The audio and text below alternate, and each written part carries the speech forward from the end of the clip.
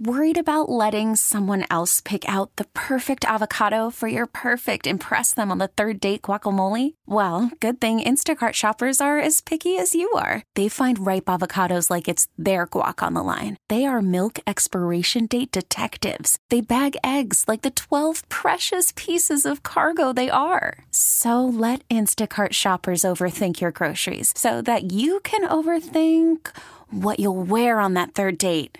Download the Instacart app to get free delivery on your first 3 orders while supplies last. Minimum $10 per order. Additional terms apply.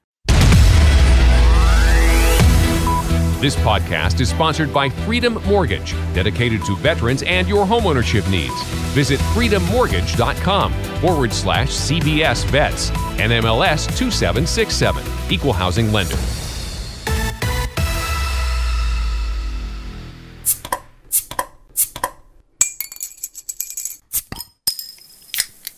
What's up? I'm Matt Sing Sing. I am a beer nerd. Gooseberry, pumpernickels. I have a love-hate relationship with IPA. Crushable, very chuggable. What kind of hops do you have in this one? When I taste it, it tastes crisp.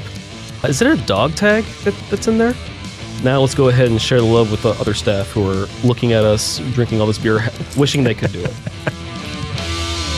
Hey, welcome to another beer podcast. My guest today does not disappoint. His name is Glenn Tomlinson, and he is the president and owner of Home of the Brave Brewing Company, Museum, and Brewseum in Honolulu, Hawaii. And he is a history buff. We get into World War II history. He owns a museum that he affectionately calls a brewseum. You can go and touch the history yourself while you're drinking a beer.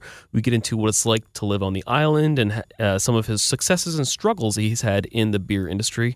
And of course, I got to taste one of his beer. So please, I hope you enjoy it. Without further delay, I give you Glenn Tomlinson of Home of the Brave Brewing Company in Honolulu, Hawaii. Thanks, Glenn. Thanks for coming on the podcast. How are you doing today? Or should I say aloha? Aloha from the Aloha State here in beautiful Honolulu, Hawaii. And I got to say, I'm here in Washington, D.C., and there is snow on the ground, and it is, I think the high today is in the 30s or maybe in the 40s. I got to ask, what's the weather like out there right now? We're down to about a chilly low in the low 80s today. We got a little bit of heavy trade winds coming through, but anytime it dips down into the 70s, people are in jackets and turtlenecks and freezing. So no comparison to your cold. Yeah. Thanks for sticking out this winter in the tough conditions, and we really appreciate everything you do. So first, before we get into the beer, and I have the one that you were so kind enough to mail me here. They have this 75th anniversary Remember Pearl Harbor Mighty American Ale, a limited edition. I can't wait to get into that. But before we do, I have to ask, what did you do for the 40 minutes that happened recently when you got a message that there's going to be an imminent missile strike or an imminent attack on Hawaii? Well, it's funny. That's been the talk of the town, and that's been the talk of the pub every night.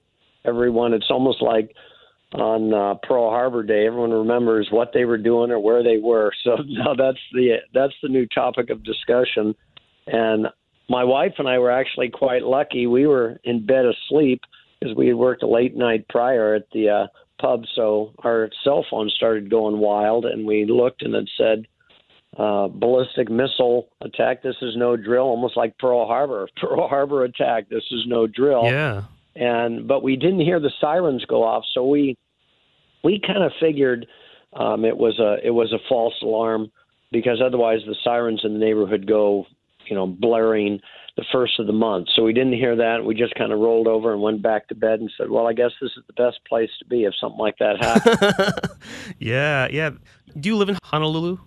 Yeah, we live in Honolulu, just on the east side, out towards Hanauma Bay. If you've ever been out, about 20 minutes outside of Waikiki. I've been to Oahu twice, and I've actually snorkeled in Hanauma Bay.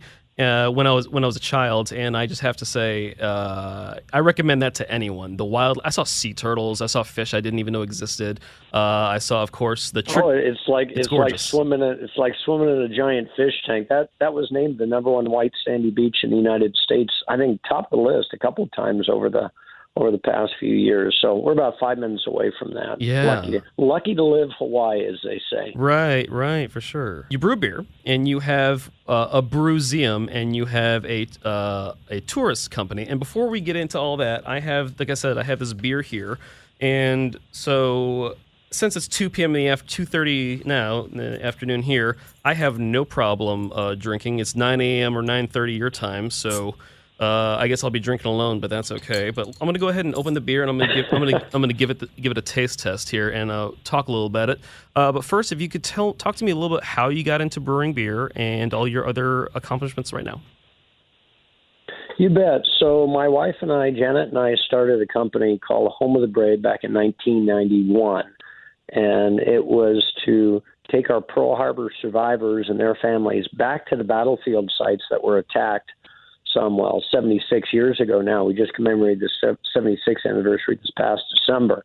It was supposed to be a one-shot deal for our Pearl Harbor survivors, and it was such a hit. They said, hey, we're going to bring our grandkids back, our family, and we've been operating ever since. So it was kind of a hobby turned into a full-time job. I had an interest in World War II history, and so that, once again, that's dating back to December 1991. We ran a historical military-based tour program taking our World War II veterans to Wheeler Field. That was our fighter command post. Schofield, home of the 25th Infantry, Tropic Lightning, and it's still the largest Army post outside the continental United States. And they have a great little Tropic Lightning Division museum. I actually worked with the two-star general at the time over there to open up the museum in 1991 in conjunction with the 50th anniversary. We would visit Hickam, which was our bomber command post. So we heard these stories from these World War II veterans, we say, that were better, sometimes worse than any Hollywood movie. And I mention that because a lot of these guys never even shared their stories. Even the families hadn't even heard it. They were told, suck it up, soldier. These guys went home after the war and never talked about it. Well, this was kind of a healing for these guys to come back to their battlefield site. Fast forward to 2009, I have 3 kids, all 3 kids, believe it or not, born and raised here in Hawaii, ended up going to school in Colorado, the craft brew capital of the world, some say. I was going to say, yeah. And my oldest boy, Duke, he was calling me saying, Dad, we got to get in the beer business. This is the new hot ticket. And it hadn't arrived in Hawaii. We're always about 2 or 3 years behind the power curve of everything that happens on the U.S. mainland. What year was this when your son was like, we got to get into craft beer? 2009 is when we actually started the beer company. Okay. So about 2005, 2006, he's brewing beer with his buddies, home brew. And so when he was set to graduate, he did his, I think they call it a capstone, like his senior thesis, if you will, on opening up a brewing company and a brew pub here in Hawaii with a military theme. So just taking it off the Home of the Brave idea that we had run for so many previous years. And he got an A in it on the project, came home, and a buddy of his who I mentioned, Odell's Brewing Company, who's one of the brewers, agreed to write all the recipes. So that beer that you're hopefully sipping now, I am sipping it right now. Yeah, Jeff Doyle. That's a high octane beer, higher than we normally brew. I think that's 11.5%. Oh yeah, it will take you where you're trying to go. And I like I said, I opened it and I poured a pint glass sitting in front of me. And as you were talking, I hadn't tasted it yet, and I could just like smell the alcohol. And as I bring the pint glass closer to my lips and my nose, it is rich. I can just smell the spices in it, and the spiciness is the first thing that hits my palate. And then the alcohol kind of washes it away. But is it an amber ale? How would you categorize this? We were calling it a strong ale, but we couldn't get. We got nixed by the what do you call the guys? The TTB, the label approval. Yeah. You're not allowed to use strong on a beer label, strong ale. So we called Jeff and said, what is this beer? And we wanted it to be high octane because we wanted it to last the commemorative year. Well, heck, we're past the 75th commemorative year, so you're drinking a beer that's over a year and a few months old. Well aged. So that's why we want to make it high octane. Okay. Yeah. So we said, what do we call it? And he goes, how about Mighty? And I said, that's even better than Strong American Ale. So we have, it was to commemorate the 75th anniversary, and all of our Pearl Harbor survivors that visited the museum and their families got a bottle of that. And we cracked open the first set of bottles with the 75th anniversary. We had a whole block party, and we had compare the number here, about 200 Pearl Harbor survivors this last year, not for the 75th, a few months ago, or a couple months or so ago. For the 75th, 200, compare that to 6,000 back in 1991 when we actually started Home of the Brave, and you get an idea, most of these guys have passed on. So the whole company's motto is remember, honor, salute. You'll see that on all of our marketing and advertising. It's actually screened on the benches and the tables at the brew pub and all throughout the museum. We remember the battle, honor the sacrifice, and salute the brave, so to speak, both military, present day, and our World War II, Korean War, Vietnam vet, Gulf War, and of course our heroes of today. And just kind of as a side note, I'm not allowed to use the H word in the museum with a lot of these World War II veterans. They don't like it. As in hero? Hero. Yeah. So here in Hawaii, the derogatory word for a Caucasian guy is haole. So that's the big joke. You talk about, you're not allowed to use haole? I said, no, the word is hero. And I've had a lot of fingers pointed in my face. As a young man, you remember this. I wasn't a hero that day. It was the kids killed next to me, and don't you ever forget it. So it's a common thread that we hear from as they've been called, our greatest generation, to remember the sacrifice. And so that beer, like you said, that you're sipping was brewed specifically to last throughout the commemorative year and to honor, our American veterans. It is mighty. It is very good. It's definitely not a beer that I would drink normally at this time of day. It is something that I would pour in maybe a sniffer and kind of sip and savor. What was it like to sit with these Pearl Harbor survivors and veterans of the attacks on Pearl Harbor and be able to hand them a beer that you brewed for them? I'm sure that was a very touching moment.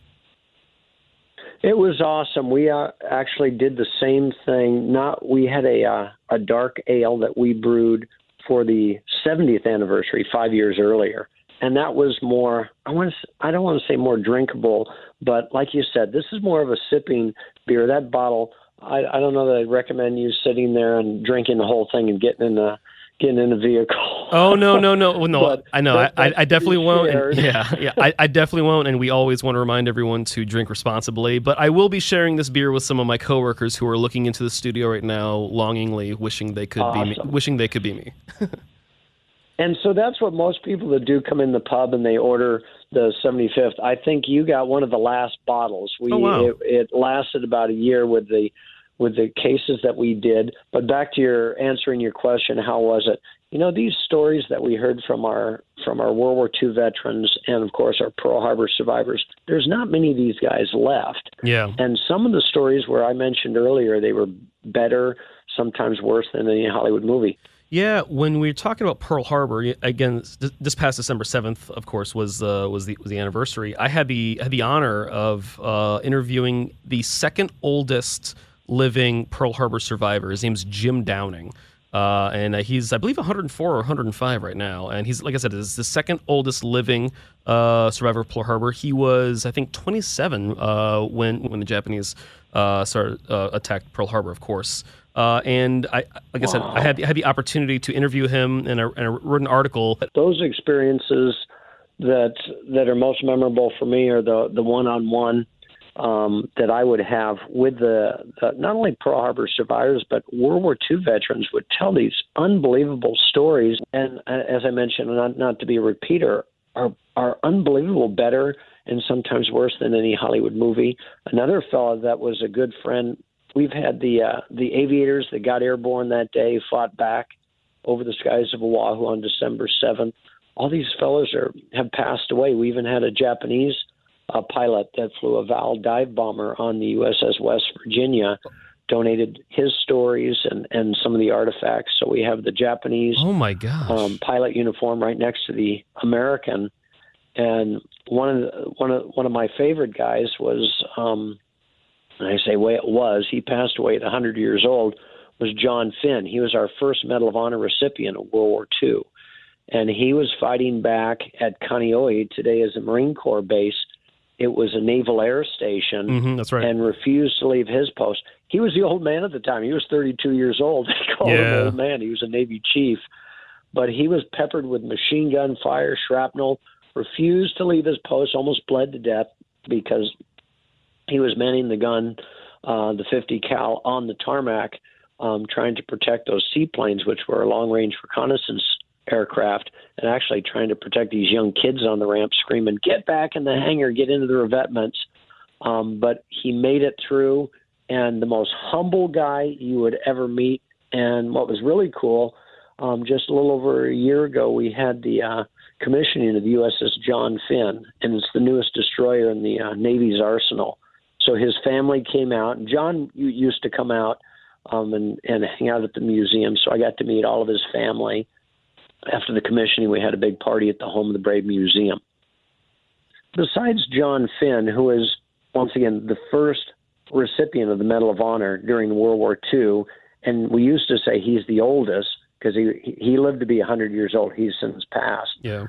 Not only do we have our World War II heroes, but this is the everyday, your G.I. Joe, your soldier, sailor, airman, Marine, Coast Guardman, National Guardsman. The stories of these, just the regular Joe, and the families now are sharing their stories because whether you like it or not, when you come in the pub, you're going to get some World War II history, and they love it. Yeah. So we can just share with them just a little bit. Our museum and the Bruseum is a touchy-feely place where we call it hands-on history.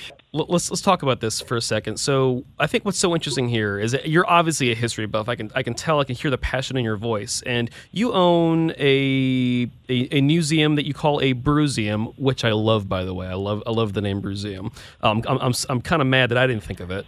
But you have weapons, you have vehicles, you have photographs, and if I'm not mistaken, all are 100% real, and they were donated to you by veterans. And I think your Bruseum is the largest private collection of Pacific World War II memorabilia in existence. Is that correct? That's correct. And most important, you touched on it, everything donated by veterans and their families. So these stories, and it's the stories that go behind all the artifacts. Our quest now is to keep our museum alive with that huge collection. Our Home of the Brave, so we have the Home of the Brave Museum. In the back of that building, we have our one-barrel brew system. We have 4 two-barrel fermenters, which means our one-barrel brew system, we're doing a double batch. So it's a 12-hour day to basically make about 3.5, 4 kegs, if we stretch it, of beer. Wow. And that's a small operation. It's a lot of work for the small amount of beer that we make, and then next door to that is the Bruseum. Yeah. So it's actually 2 buildings on the building that we rent from our landlord. So you have the museum, brewery in the back, as mentioned. Then next door is the Bruseum, which seats about 50, 60 people max. And you can actually sit in a 1942 Navy Jeep in the Bruseum and have a beer. It's the same year and model that Admiral Nimitz was driven around Honolulu. So you can sit in the Admiral Nimitz Jeep, and you got airplanes flying around the ceiling. Yeah, sounds like you guys have, it's like hands-on history. And not only can you go see it and see it for your own eyes, but you can feel it. You can sit in the Jeep. You can sit on the 1942 Army issue Harley Davidson. Which, I mean, look, I was born outside of Milwaukee, Wisconsin, and we're talking about beer, and Harley Davidson is near and dear to my heart. For me, that makes me want to get on a ticket and fly to the 80-degree weather and to be able just to do that. I assume you guys have helmets, and you can actually pick up the helmets to see what soldiers what they had to carry up and down in the islands in the Pacific. You can put your hands on some of these weapons and some of these sandbags. It's just incredible things that you would not be able to do if you walked down to a Smithsonian. Like, there's no way they would let me touch anything. Let alone if I was drinking or not. Well, and that's how we're trying. That's how we're trying to make history come alive, especially for a younger generation. That there is that disconnect between our millennials, and I say that I have 3 of them who even grew up in the museum. But yeah, hands-on history, put the helmets on, hop in the Jeep. We worked with the Disney film crew in the making of that movie Pearl Harbor. Now, they got off the storyline. It was more of a romance. Yeah. But they used the Jeep, the Harley, the helmets, a lot of the props that you see in there. So there's some really cool history, not only in the Brewseum, but, of course, the museum. And I should also mention upstairs, above the museum, we now have a World War II, people are calling it a speakeasy. I call it like a hidden officers club. So it's kind of a blast to the past. Downstairs, you can sit on the Harley, as we mentioned. We have a 45 Ford Jeep Army issue that you can sit and put the helmets on, grab the guns. And then upstairs, you have to have a secret knock to get into the wow, that's so cool. The hidden doorway. And give you a little secret. The hidden knock is Morse code for V for victory. Okay. So my wife will greet you when you come in downstairs, and you got to have that secret knock. And then when we open up the door, we say, "Welcome to 1942," and it's truly a blast to the past with photos. There's actually a piece of the USS Arizona off the superstructure, which of course is it was sunk on Pearl Harbor, and it's a memorial that we spoke about earlier, where you can go out and visit. And actually, if you were assigned to the USS Arizona attacks on Pearl Harbor, you can. And once you pass, you can go be buried with your shipmates that didn't make it out that day, which is, as you said, extremely touching and powerful to see. Yeah, it's awesome. Tell me about some of the other beers. What are some of the beers do you guys make, and do you distribute to other parts of the island? I think you guys used to be in some officers clubs on some military bases on Oahu. So real quick, beer history with us. All of our beers have tie-ins with World War II history, whether it be a particular soldier, sailor, airman, Marine. They're named after them, or even like a battle. We are now commemorating into February the Battle of Guadalcanal. So we had a Guadalcanal with an E on the end, a Guadalcanal. Smart. Guadalcanal. So once again, we're able to sneak in a little bit of World War II history with all of our beers. Yeah. And we'd have to ship it across the water via the tug and barge company, put it in cold storage. We were humping kegs to all the different military clubs here on island. We were front and center, taps, and everyone was clapping for us, tapping us on the back. Congratulations. Wow, you guys are in the beer business. It was really cool. Sounds very expensive to be able to distribute all across the mainland. And then we started getting requests for bottled beer. Hey, where can we get your packaged beer? Hey, well, let's jump into that. So the Maui was at their max capacity. They only do cans. They've never done bottles. Yeah, I've only had Maui cans and kegs. Yeah, we get Maui beer here in D.C., and I've had it at bars, and I've only seen it in cans. I've never seen it in a bottle, and there's a reason for that. There's a reason for that is shipping and the cost.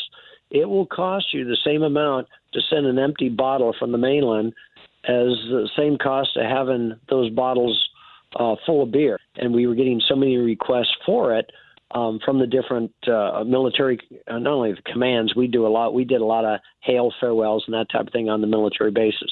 Just to bring over to parties and that type of thing. To hey, give let's to someone. support Home of the Brave because they love the museum and so on. Here in Hawaii, more people became thirsty for craft beer.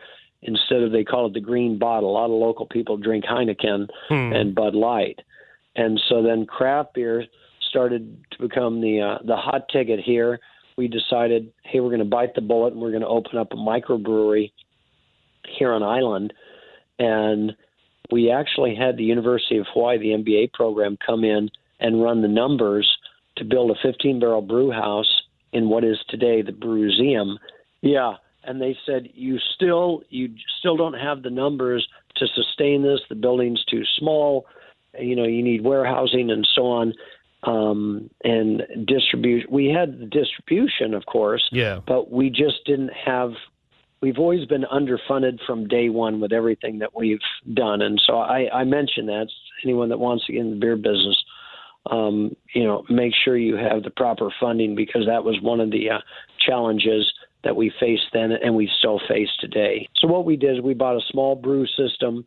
The MBA guys came in. They said, if you can sell your beer for $7-8, for your craft beer, and set yourself different than your domestics and everything else out there, maybe you can make a go of it with a brew pub. Was it $7 or $8 for $7-8 a pint? For a pint. Yeah. Okay. So at the bar, $7-8, we get $7-8 a pint, and then even $9 for high octane stuff like that, a Mighty American Ale. Yeah. And it's a boutique beer, and what you're paying for is not only the beer, but the experience to come in and sit amongst our heroes on the wall. And it's really kind of a blast to the past to have a beer with all these artifacts and everything else.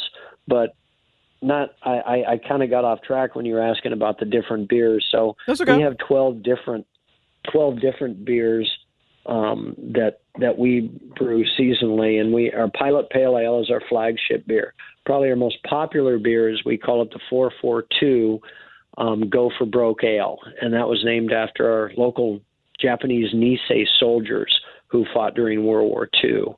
And it's 5 different hop varieties. It's a hopped up American amber, and it's absolutely delicious. We can't. Within 2-3 days, those kegs are gone, and that's in pouring it in our pub and in the Wiki Wacky Woo Bar, the speakeasy upstairs. Wow! And so, unfortunately, with the small system that we have, we just can't sell our beer out. We can't afford to sell our beer outside. Yeah, and you got to get it from the source. You got to get it from the source. Yeah, exactly. Yeah. So you got to come down and sit in the 1942 Nimitz Jeep to drink the 442 and enjoy one of our Home of the Brave beers. And so brewing our own and then being able to share the stories of World War II. Our goal with our Brewseum is to expand and open up Brewseums across the country. Oh, cool. Near military installations. Yeah. So that's kind of the next step. Please help support the Home of the Brave to keep the lights on in the museum, because since we're no longer doing the tour programs, we don't have that revenue to keep that going. So, yeah. Well, if you find yourself in Hawaii, especially in Honolulu, please make your way over to Home of the Brave Brewing. Check out the Brewseum. And remember, the secret knock is V for Victory in Morse code. Did I get that correctly, sir? You got it. All right, absolutely. And last question, do you have any beers with pineapple in it? Pineapple. Only because it's Hawaii. We've done mango. You've done mango. Okay. Mango and Lilikoi passion fruit. Oh, yeah. I've had Lilikoi beer before. Actually, the brewery in Colorado makes a wheat ale they call it Lilikoi, and it has passion fruit, and it is phenomenal. So, yeah, love all the tropical flavors. Glenn, thanks so much for taking the time. And yet again, if you find yourself in paradise of Hawaii, please make your way to Home of the Brave Brewing and check out their Brewseum. Thanks, Glenn. Thank you. Appreciate it. Aloha. Right. Aloha.